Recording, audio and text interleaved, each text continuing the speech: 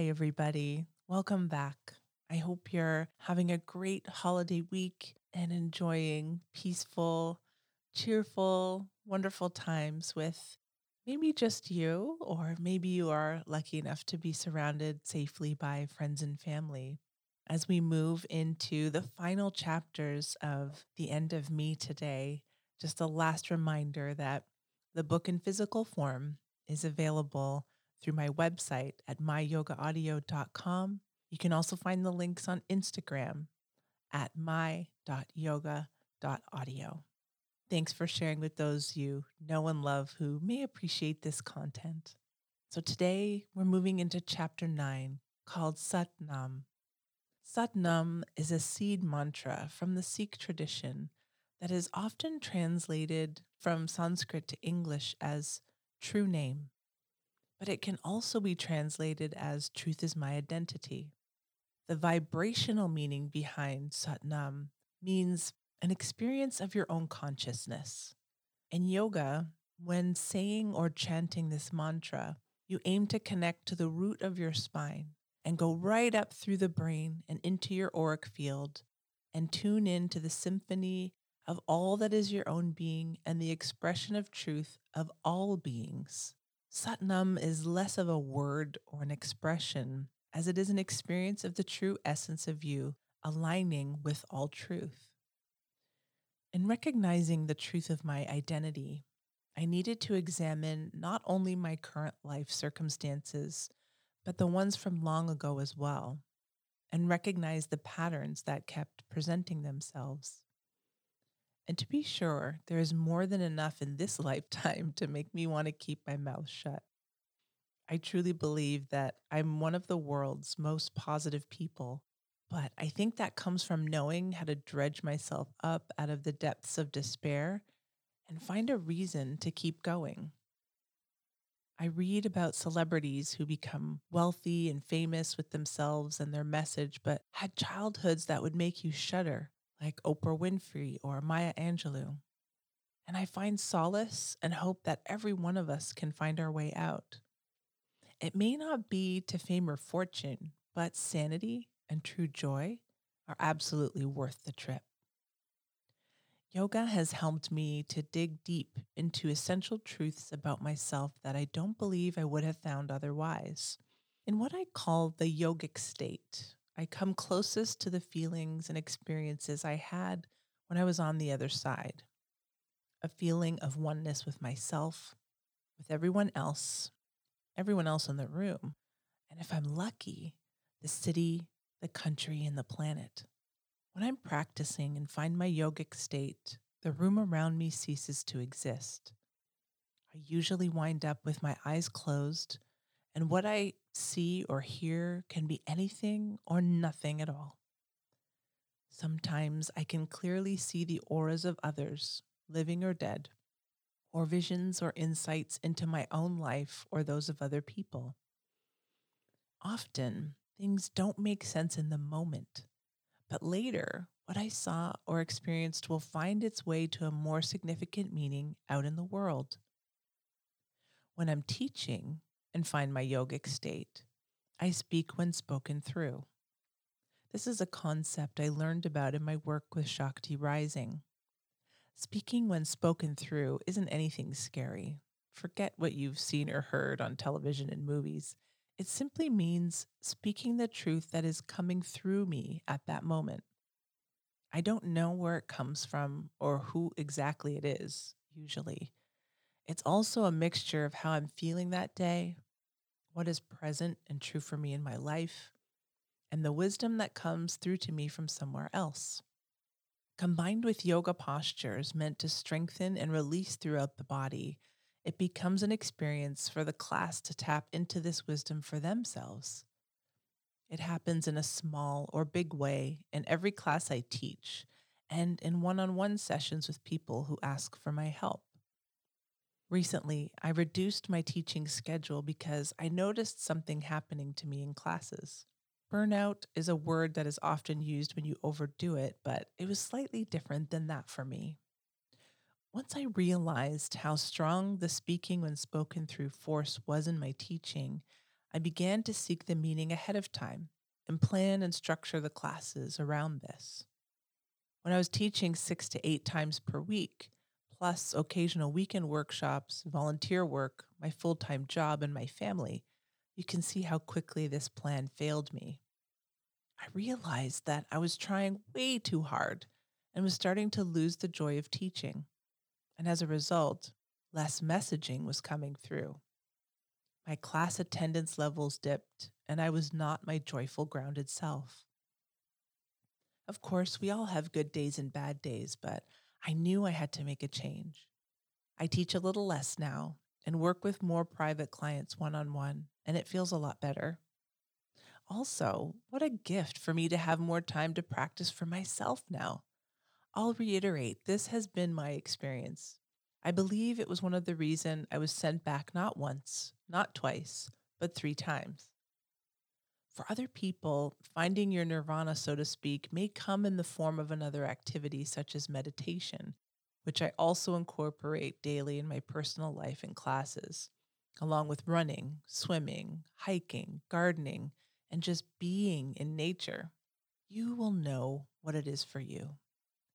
Take the chance and look deeply within and at the experiences of your life that have left you feeling blissful. It has nothing to do with checking out and addictive, socially cultivated behaviors that we all know too well. If you are feeling like you don't know how to connect to your goodness within, try the following meditation. Close your eyes and take a deep breath. Put your hand on your heart and the other hand on your belly. As you breathe out, recall the first time you felt absolute joy. Don't judge yourself or this memory, whether you were 3 or 43. Just be in what the memory is. Stay with it. Breathe in it. Remember it back into your consciousness as if it is happening again right now. Let it spread throughout your body, into every little nook and cranny of your lovely self, and feel at home with it being there. Cherish it. Cherish you. How does this feel? At what other times have you felt this feeling?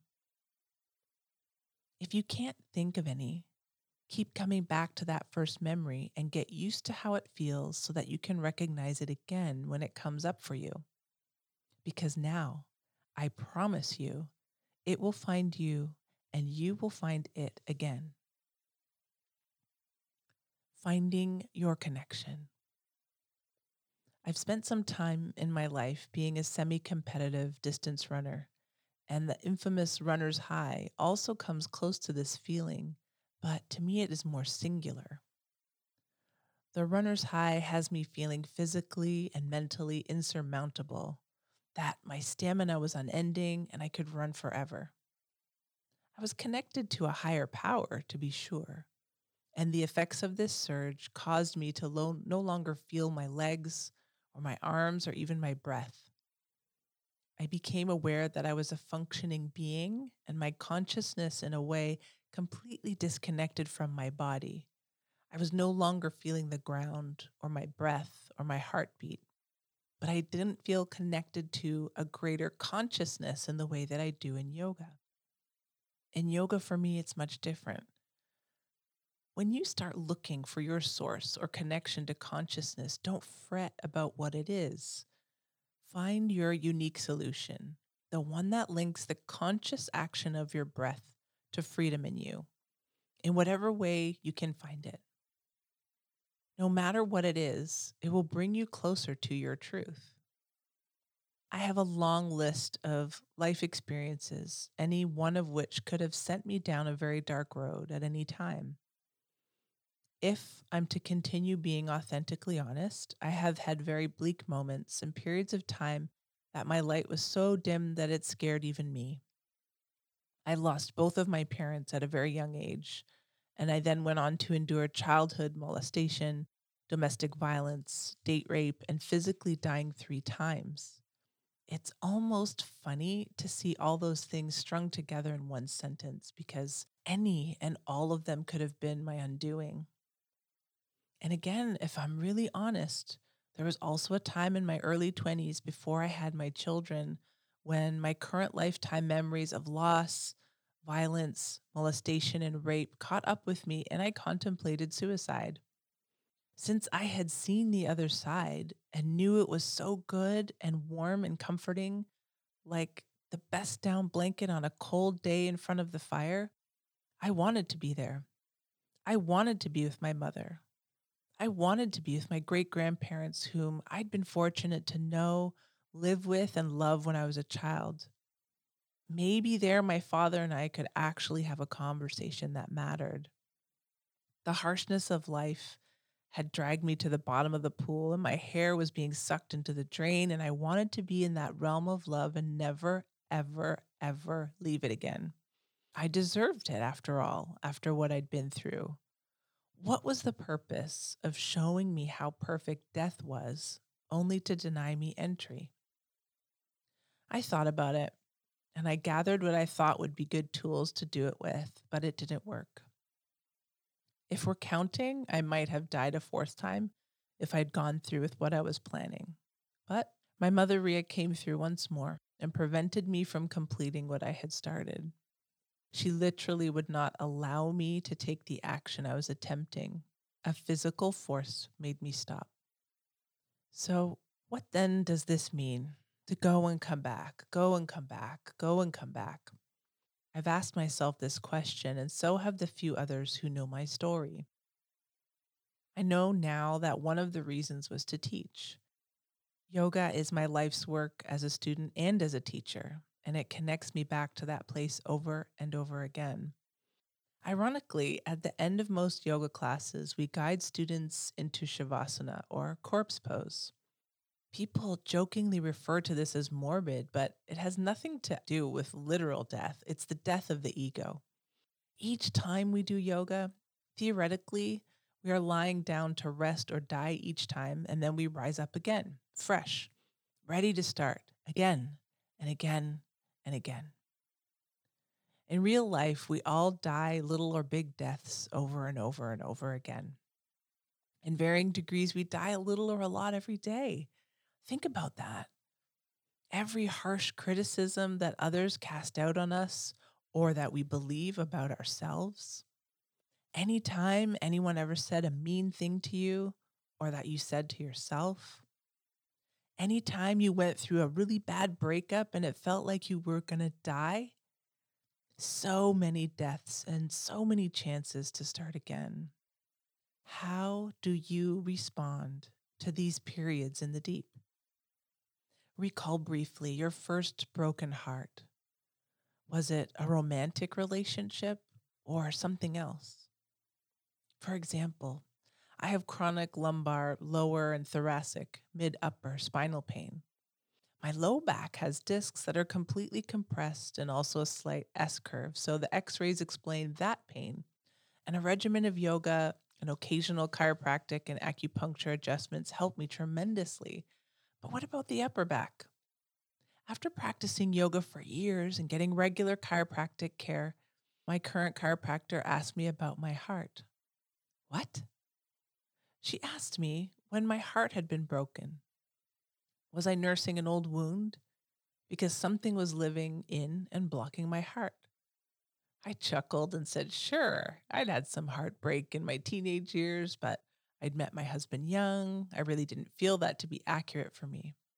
She probed some more and asked me about significant losses in my life. Had anyone major in my life passed away when I was young? Sure, my great grandparents, but that was expected. They were in their 80s and 90s. My Aunt Carolyn, too, had passed when I was young, and that had been devastating. Since I couldn't seem to recall the obvious, she looked at my new patient intake notes. Both your parents died when you were little? She asked. Yes, I responded, but I can barely remember my dad, and I don't remember my mom at all. She just looked at me. Then it sunk in, and I told her about how after my mom had her accident and was in the hospital in a coma, I had apparently cried for 3 days nonstop. I didn't sleep or eat. No one could console me. No one knew what to do with me. Different family members and friends came, but the result was the same. Finally, my mother's mother, the woman who eventually raised me, came and picked me up. And so I've been told I immediately calmed, put my head on her shoulder, and fell asleep. When my mother died a few days later, the decision was made for me to return to Canada with my grandmother on a temporary basis until my dad could get back on his feet. Could this be the cause of my physical pain, manifesting in my body in the only way that would eventually get me to listen? This is the second reason the trip to the afterlife, or whatever you want to call it, reached out to me to bring something back that has healing embedded within it for all of us. When there is no medically sourced diagnosis for our pain, we must turn inward. Emotions have the ability to affect our physicality, just as physical pain manifests intense emotions and agony. We don't question that. Years of physical pain bring a measurable toll not just to the body, but to the mind and the spirit. I think most of us accept this as common sense. When you are worn down physically, eventually the spirit suffers. Well meaning people visit you in home or in hospice and encourage you to keep your chin up because we all know how much physical limitation makes us feel caged in and can wear down the mind and even the most jubilant attitude. But look at it the other way, too. Everything from minor to major pain in the absence of provable medical condition also has an explanation. We are often just reluctant to do this work because, let's face it, it hurts too much, and there's no easy prescription to make it go away. I made a trip back to Bermuda, where I had been born, when Richard and I got married in 1996 and again in 2008. On that second trip, I spoke to one of my uncles about the man who had been driving the fire truck that had killed my mother.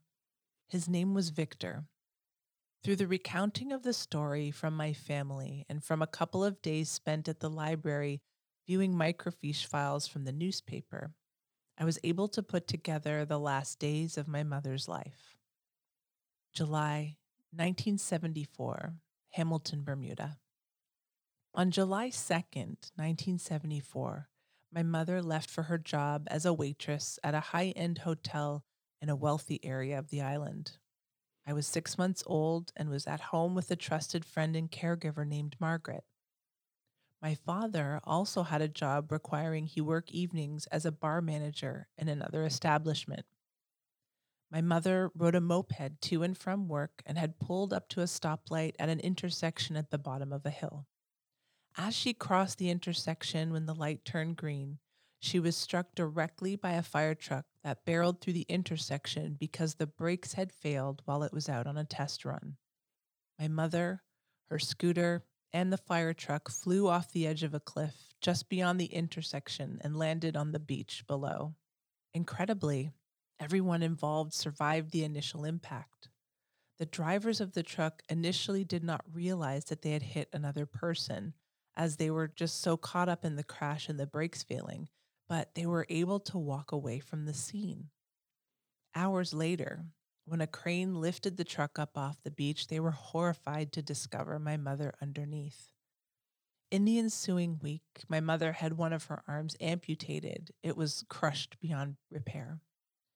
When my grandmother arrived from Canada, she was not prepared for what she saw. A completely unrecognizable and swollen daughter who was comatose and missing a limb. Ria's lungs were collapsing and continuously filling with fluid, and although she remained unconscious, she stayed alive for just over a week.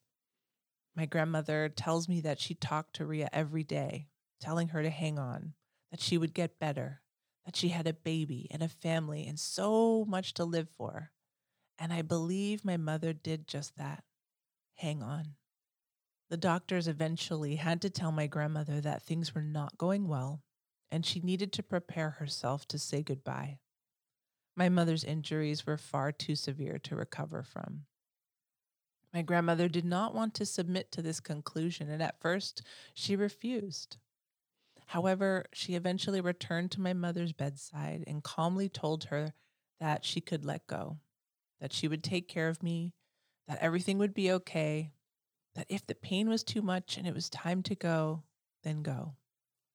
My grandmother says that in that moment, my mother's eyes fluttered open. The machines attached to her recognized an uptick in brain and bodily activity, that my mother's mouth started moving, and a tear ran down her face. My grandmother rushed out of the room to get help, convinced that my mother was coming back. But it was not to be so, and Maria Monica van Brabant, Mrs. Maria Painter, died on July 10th, 1974, at the age of 23. When I found the newspaper articles detailing the accident, the drivers, and the trial that happened years later that resulted in no charges, I told my uncles that I wanted to meet the man who had been driving the truck. Apparently, he was a friend of my mother's and at one point had supposedly confessed feelings for her that she did not reciprocate. He had been drinking alcohol that night and was a volunteer firefighter called in at the last moment to test out a new truck. At the trial, the news articles stated that the other man in the fire truck noticed warning lights coming up on the dashboard before they got to the hill where the accident with my mother occurred, and that he had advised they turn around and go back. Victor, though, did not listen to that advice, and it remains unknown whether alcohol, emotion, or just overall poor judgment resulted in what came next. My uncle said it was not a good idea to see Victor. Revenge or anger wasn't necessary, nor was it good to stir it all up these years later. I let him know that I just wanted to lay eyes on him. I wanted to see the man who had done this and maybe exchange a few words with him. And it wasn't out of anger. I just wanted some sort of closure, and I felt like this might be it. I had no intention of leveling any kind of acrimony towards him. My uncle became choked up and told me it wasn't possible to see Victor. I asked him why and learned that Victor had taken his own life only a few years earlier. While he was never convicted at a legal trial and didn't serve jail time, he was convicted by the court of public opinion. Apparently, Victor hung himself after a lifetime of judgment and suspicion from the entire community. I wasn't sure in learning about this what hurt more. There were so many layers of loss and pain. And amazingly, I felt instant compassion and love for this man who apparently might have even loved my mother and died never being loved by another. So, this is another lesson that I believe I bring back. Holding on to anger, even when everyone and everything in the world tells you it's justified, only hurts you. Forgiveness helps you more than you would ever believe possible. And true forgiveness comes from being able to feel true connection and compassion to another being, even when they have hurt you. I'm not a licensed therapist and I'm not looking to be one. And I in no way want to gloss over people's pain or sense of justice. But if you are unable to find a path to compassion and forgiveness, you will be unable to heal the part of you that is hurting. Sometimes, often actually, it's yourself that you need to forgive more than any other. This is the hardest work of all because we are most ferocious with our own selves. We say and do things to our psyche, our body, and our spirit that we would never say or wish upon a worst enemy. It's really hard to spot this dragon sometimes. When I held on to that pain of losing my mother, I believed that it manifested into serious back pain 40 years later. I'd long since thought that I'd gotten over the effects of her death, but I was wrong. I had sealed it up tight and even formed a barbed wire fence around it to be sure that I and no one else could find it. What what other kinds of love had I been shutting out of my life because of that defense mechanism? What about the anger that goes with a broken heart? For all the yoga I'd been doing and even my steady chiropractic appointments, I had buried deep a boiling, festering wound that I was determined to hold on to. I had to forgive myself for holding on to that baggage of hurt, and I had to forgive everyone and everything associated with that accident. But what about Victor? Unrequited love and a bad combination of drinking and driving resulted in the death of the woman he had feelings for, and when she died, he never went to jail. I don't know a lot about how the law works, but I know enough that in 1974, they didn't have the measures in place to convict people of DUIs like they do now. However, from what I've gleaned, Victor suffered a far worse type of imprisonment than the legal system could have imposed. It is physically painful for me to close my eyes and think about what led to Victor taking his own life. The same pain I feel if I close my eyes and think about the crane pulling that truck up off my mother on the beach. And an eye for an eye does not feel good to me. It truly feels downright awful. Chapter 10, Gayatri, March 1986 in the American South. When I was 12, my grandparents and I drove from southern Ontario, Canada, down to Walt Disney World in Orlando, Florida, for my winter break from school. I was excited to go. I was excited for sunshine, for going on rides, to be able to swim and to get away. The ride there was unremarkable. We drove almost straight through, staying with a family friend overnight who lived in the northern part of Florida. But the really disturbing memories are from our trip back home. It started at a restaurant in Georgia where we had stopped for lunch. They told us they didn't have any tables available and we would have to wait. We watched as they sat table after table of other families, but not us. My grandfather became irritated and asked why everyone else was being seated, but not us. We had requested non smoking, and we were finally seated in the middle of the smoking section. I thought that was extremely odd, and I didn't want to stay. I could feel and see all the eyes of those in the restaurant looking at me, and they weren't smiling. What was going on? I stood up and asked our waitress where the restrooms were. She replied that they were out of order, so I sat back down. My grandfather got up, went and found the restrooms, and it turns out they were not out of order, and he pointed me in the direction of them. When I got there, two big burly men blocked my entrance to the restroom, and so I returned to the table, frightened. When our lunch came, the waitress slammed my drink on the table, spilling at least the top third of it. She glared at me, didn't apologize. My grandfather, in a low voice, said, "Hey there, watch it now," to her, but she ignored him and walked away. The food wasn't even what I had ordered, and it looked sloppy. I didn't want to eat it. I asked my grandparents what was happening. Why was everyone being so mean to us?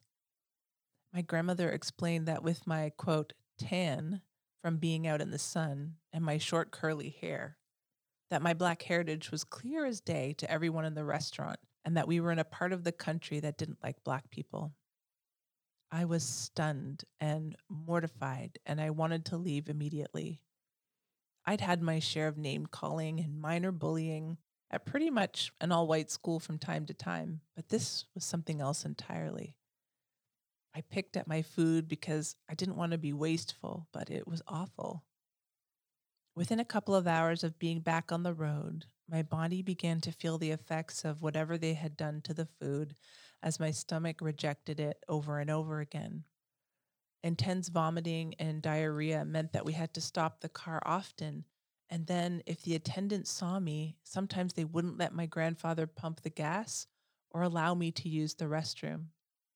We had to keep me lying low on the back of the car while he pulled up and then drove around to the side to the restroom so that hopefully they wouldn't see me. Sometimes we had to stop on the side of the road. It was physical and emotional torture. And I remember thinking I was going to die. By the end of the day, I had developed a raging fever and was laying down in the back seat of our car, shivering and unable to talk. The tipping point came the next day when I was starting to feel a little bit better, and we pulled up into a small town in Tennessee. My grandparents wanted to look at an antique market and said they would drop me off on the main street, not too far away in town, to look at stores and books instead if I wanted to. I had a little bit of spending money and I looked forward to it. I wandered into a diner, and the waitress was sweet and got me a Coke, and I sat at the bar and enjoyed it. As I left the diner, I noticed a sheriff type looking guy get up from his seat and follow me out. I next went into the pharmacy and bought a Bonnie Bell Lip Smacker Rollerball lip gloss in cherry flavor. I was excited about that. It smelled good and tasted good, and all the girls in my grade wore it. My lips were chapped and sunburned from a sad combination of being sick and for swimming for hours at the hotel pool. The lady working behind the counter there was sweet to me too, and she waved and smiled and said, "Hey there, Harv," to the sheriff looking man who had come inside as well. I felt a little weird leaving and seeing him stand by the door very close to me and just staring at me as I walked past him. Next, I went into a clothing store, and there a nice lady said hello to me and asked if I needed any help. I explained I was just waiting for my grandparents who were up the road and I was just trying to keep busy. Harv came into this store after me as well and just stood there, glaring. I was beginning to feel alarmed and I looked at the sales lady in fear. She shook her head and patted my hand and called out, "Hey, Harv, you be nice now, you hear?"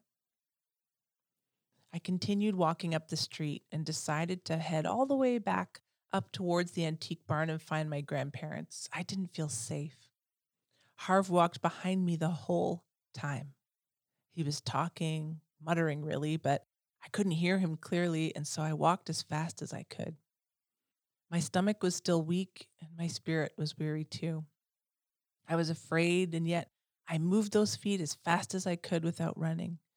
Because part of the walk was through the woods and a bit of a dirt road, I became more fearful as I lost the presence of other eyes and businesses around us. As soon as I could see the barn, I did start to run, and much to my horror, Harv did too. I breathlessly came upon my grandparents in negotiation with the antique dealer, and I was trying to talk when Harv came right up, red faced, sweating, and screaming at the top of his lungs. "Next time y'all come out here, you keep that thing on a leash," as he pointed, but did not look directly at me.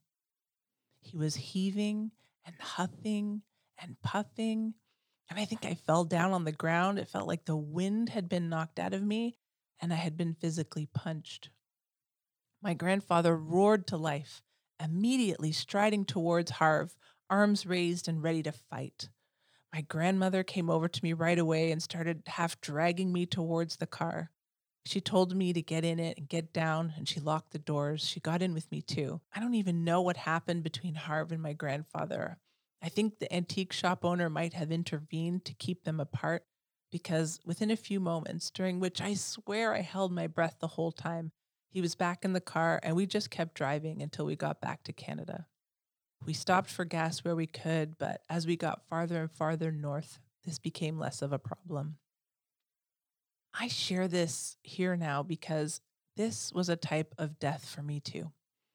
I suspect it was for my grandfather also. As a white man raising his mixed race grandchild who was not even biologically related to him and of whom he didn't approve of initially but had grown to love and protect, I can only imagine how his heart had burst. I can only imagine how frightened and mad he was. If they had actually come to blows, what consequences might have come of that? I shudder to think about it.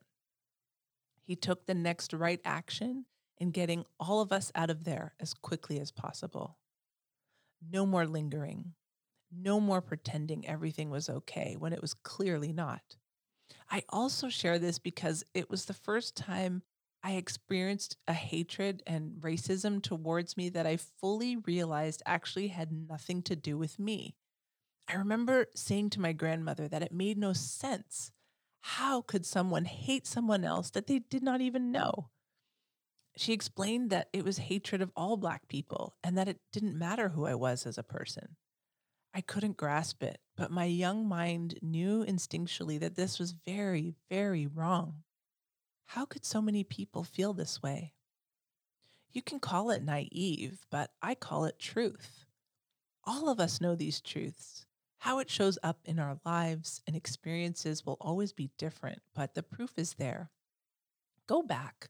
Go back to the first time you knew something that had happened or was said that was really wrong, whether it had to do with you or someone else. Remember that feeling? You do. Did someone else quash it? Did you? This is not a blame game. This is more like hide and seek. So connect to those feelings and don't ignore them when it rears up in your life. We did not speak of this particular incident again in our family, but I wish we had. I wrote about it in my journal, but I didn't tell my friends or other family. I immediately took the blame for the incident. If only I hadn't been there. If only I'd just stayed with my grandparents in the barn instead of wanting to go out on my own. If only I did the most damage to myself by choosing to push down the knowing what was right and wrong about the situation and by choosing to feel bad about who I was. The last time I saw my grandfather in physical form was about 2 weeks before I moved to California. He had been checked into the hospital again for recurring pneumonia. He was 91. I knew. We both knew somehow that this would be the last time we would see each other. I broke down. I apologized for all the trouble I had ever brought him. I apologized for the times I was a jerk when I was a teenager. I apologized for not telling him more often what a good dad he had been to me in my own biological father's stead. And you know what? He just looked at me and smiled a huge smile and said, I don't know what you're talking about, Megan. You have brought nothing but joy to my life. That other stuff, it never even mattered. I love you. You've always been my sweetheart. A little over a year after we moved to California, just as I had reapplied for my passport in preparation for a trip home, I received word that he was back in the hospital and it was looking bad. Sepsis had taken over his body. In a panic, I looked into contacting the embassy and the Canadian government to see if I could travel without my passport and to explain the situation. It was evening. My Uncle Guy explained to me that I would never make it in time. He wasn't expected to last the night. And so I cried and cried and cried. I sang the Gayatri mantra over and over again. When I would begin to emotionally choke on the sounds, I would listen to the Tina Malia version instead. The Gayatri mantra is said to heal all wounds and bring lightness to all those who chant or even hear it. I dreamt of my grandfather that night, watching him pass over into eternal sweetness, enmeshed in light and warmth. He was smiling. He was free. Om Bhur Vu Svaha Tat Savitur Varenyam Bargo Devasya Dimahi Dio Yona Prachodayat. That's the Gayatri mantra. It translates as, let us honor the unity of divine spirit that pervades all realms of existence, the earth, the atmosphere, and the heavens. May that most brilliant divine light protect us, sustain us, and illuminate our consciousness that we might realize our inherent goodness, our inborn divinity, and our unity with all that is. By this knowledge, may our actions be inspired. Outro. Our stories are never really finished. I struggled when writing this book to come up with the appropriate ending. I mean, isn't the conclusion of a book supposed to be where everything is tied up neatly together and everyone feels good and you've come away with the answer? In Hollywood stories, maybe, but not in real life usually. Could I, dare I, talk about finding ways to help even just one other person to find their own magnificent revelation of compassion, communion with higher self, and forgiveness? That's a tall order. But I hope this book is that starting point for at least a few of you. That is my honest wish. In writing and sharing our stories, the end goal, I believe, is to turn the reader's personal blend of chaos into some sort of order and craft a message, your message from that mess. So, what comes after that then is doing the next right thing, the right thing for you. I mean, each time we are faced with a conundrum, we have to ask ourselves, what is right for me? What is right for others? What is right for this situation right now? Not tomorrow or next week or next year, not what your mom said 17 years ago or what your uncle said is most appropriate, but right now. This approach can get us safely and lovingly out of almost any situation. My grandmother just celebrated her 92nd birthday. And while still alive, she has noticeably slowed down now, and she was born just before World War II. Her life has seen the arc of so many incredible things. She doesn't understand the concept of the internet or Wi Fi. And when I showed her how a laptop computer could show a picture of the church in her hometown in Belgium, she was at first delighted and then was totally terrified.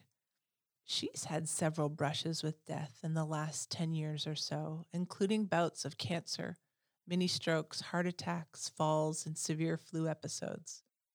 In some of those instances, I have dreamt it and met her in those in between spaces and woke up to find out she was in hospital.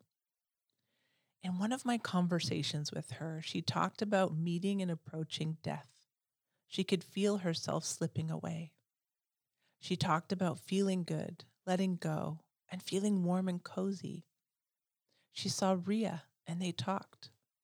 I saw this moment too in my dream. But then in the back of her mind, she still had not been ready to go, and she held back. Her lingering thought at the time was, I wish I'd had more time to figure out the end of me. When I asked her to explain that, she had a hard time. She talked about funeral arrangements, her will, her belongings, how all of that was set up so that we, her kids and family, would not have to worry about it when she's gone. So, what is it then? I asked her. She said that it was hard for her to understand what the end of her life actually meant. She is a raised and practicing devout Catholic. She's adhered to the principles taught to her by the church as best she can, and for as long as she can remember, she has always trusted in what she was told about life and death. But she's feeling less sure about all that now. She's not feeling like she's done with her life, with herself, with her concept of self, of me. Her life has always been about surviving first and then raising a family. Continuously building, sewing, cooking, renovating, always going, going, going. She never had a long-term career, though for a time she worked as the head sewing consultant for Sears in the 1950s. Now, though, she spends so much of her time alone and she can't move very fast, nor can she see or hear very well. She spends hours a day in prayer and meditation. She can only live literally from moment to moment, and this is a new experience for her. As someone who throughout her life has worried and fretted about the countless what ifs of the future on a constant loop and repeat in her mind, this is quite a return to stasis. She physically wants to go on and has prepared herself above and beyond to do so in the literal and logical sense. Her me, though, still has something to teach her, it seems. In the end, then, the return to life from death, the return to self, either through metaphorical or actual death, the me of all this keeps bringing us back to where we need to be at any moment. It offers up what our next right thing is, and it shows up in ways that we don't expect. And most of all, it wants us to find it. For some of us, these realizations may not start really percolating until we've reached nearly a century of life. And for others, the awareness starts very soon after birth. And on this day of my 44th year, I am finalizing these last words of what I want to share with you about the end of me. I believe in the power and tradition of storytelling. By telling our stories, we give others permission to tell theirs too, and provide the opportunity to find and further human connection. At any moment, the essence, birth, and death of the me is waiting to be called out, to be able to show up for you, to emerge and shine forth. It is in our true recognizing and welcoming of this old friend, and then in choosing to share it first within ourselves, to make it real again, that allows us to begin to navigate with it back out into the physical world. It is there to be found by everyone so that they too can find their own sweet return to life and to death, for they are both really one and the same thing.